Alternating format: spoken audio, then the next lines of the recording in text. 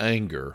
The Bible has much to say about anger and how God views anger and the problems that arise from anger.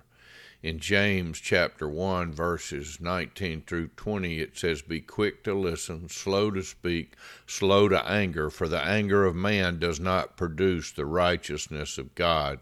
We're called to be righteous. Our righteousness ultimately is in Christ, but we are to live out that righteousness day by day, and anger is definitely not righteousness of God. Let's pray. Heavenly Father, help us to see and understand who you've called us to be. And you've called us to be people who love you with all of our heart, soul, and mind, and love our neighbors as ourselves. And when we love you, we will obey you.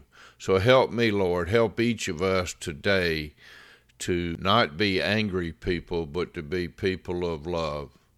When we see things that might cause us to anger, may we bring them to you and trust you to work those things out perfectly. We pray in Jesus' name. Amen.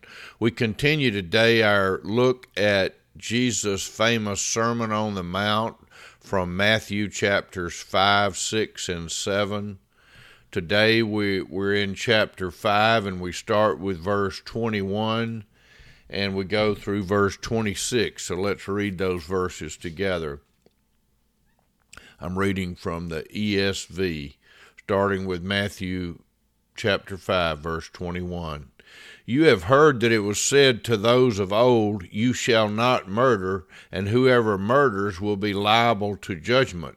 But I say to you that everyone who is angry with his brother will be liable to judgment. Whoever insults his brother will be liable to the council, and whoever says 'you fool' will be liable to the hell of fire. So if you're offering your gift at the altar and there remember that your brother has something against you, leave your gift there before the altar and go. First be reconciled to your brother, and then come and offer your gift. Come to terms quickly with your accuser while you are going with him to court, lest your accuser hand you over to the judge, and the judge to the guard, and you be put in prison. Truly I say to you, you will never get out until you have paid the last penny." May God bless the reading and understanding and application of his holy word in our lives. We pray in Jesus' name. Amen. In the previous podcast, we were looking at how Jesus came to fulfill the law, not to abolish it. He said not the least part of it will go away, but he came to fulfill it. And one of the ways he fulfills it, he fulfilled it by living the perfect life and then dying our death. But he also, in his life, gives us the full meaning and fulfills the law of God in that way. So when God originally said, "You shall not murder," he wasn't just concerned with the action of murder, which obviously is wrong, and he's declared it to be wrong, but he's looking at our heart. God always looks at the heart. God is far more interested in what's going on in our heart than what we're like on the outside. What we're like on the outside is what we show to people, but who we are in our heart is who we are before God. And so he's teaching us today. He's saying, yeah, you should not murder ever. But he said, I want you to understand what I really mean there. Not only should you not murder, you shouldn't have those thoughts or attitudes in your heart and mind that lead to that, because that's where all anger ultimately leads. Anger and rage is seeking to harm another person in our hearts, and it is the foundation upon which murder is usually formed, that we have a rage or an anger towards a person for whatever reason, that they have something that we want, or they've taken something that we think belongs to us, or whatever that reason might be, or we just think them not worthy of respect or even life. But all of those things are wrong, and they all have to do with how we see people.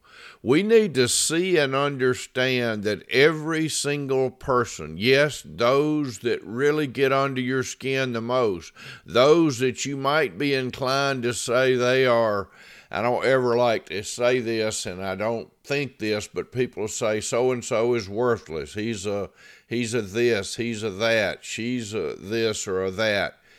But the truth is that by our actions, that may be somewhat true in the sense that our actions may all be of a negative nature at a certain point in our lives, but that's true of all of us because all have sinned and fallen short of the glory of God.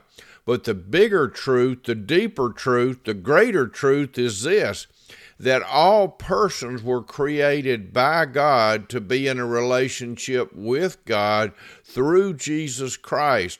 And when we look at other people, we need to see them as someone that Jesus died to save, that he gave his life and would have given it if they had been the only one.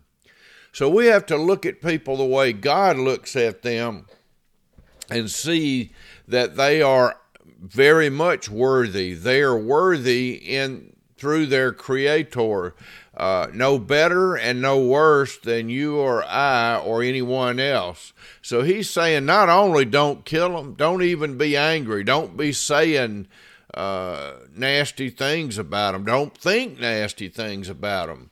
So when those thoughts come to our mind, when it first comes to us, that in and of itself is not sin. But what do we do with that? We need to take those thoughts captive. We need to capture that thought and reject it. When we look at somebody and we say he or she is an old so-and-so, then immediately we need to take that thought captive and remind ourselves of the cross, that Jesus died on Calvary's cross to pay for that person's sin as well as mine, and their sin is no greater than mine. It takes no more grace to save them than it takes to save me. And that's how we need to see other people. And as a part of that, when we have problems with other people, when we know we have a problem, we need to reconcile it. We need to go to them and try to make things right. In Romans 12:18, it says, if possible, so far as it depends on you, live peaceably with all. We can't always work out all problems. I can think of a particular problem that I've tried to resolve and been unable to. Maybe I haven't done everything I need to do, but I have pressed the plea. And so we all probably have challenges in our lives when we think about these words, but we need to make an effort to be reconciled, and we need to continuously be willing to reconcile, continuously be willing to lay down our lives, our claims, our position in order to be reconciled with another. And that's what God is calling us to. Not only not to murder, but to not be angry, to not have thoughts about other people that are angry thoughts, that are destructive thoughts, and to go and be reconciled to others, even as Christ has reconciled me and all you and all who are in Christ to God himself. For while we were yet sinners, Christ died for us. Praise God. Praise God. Amen. God bless you.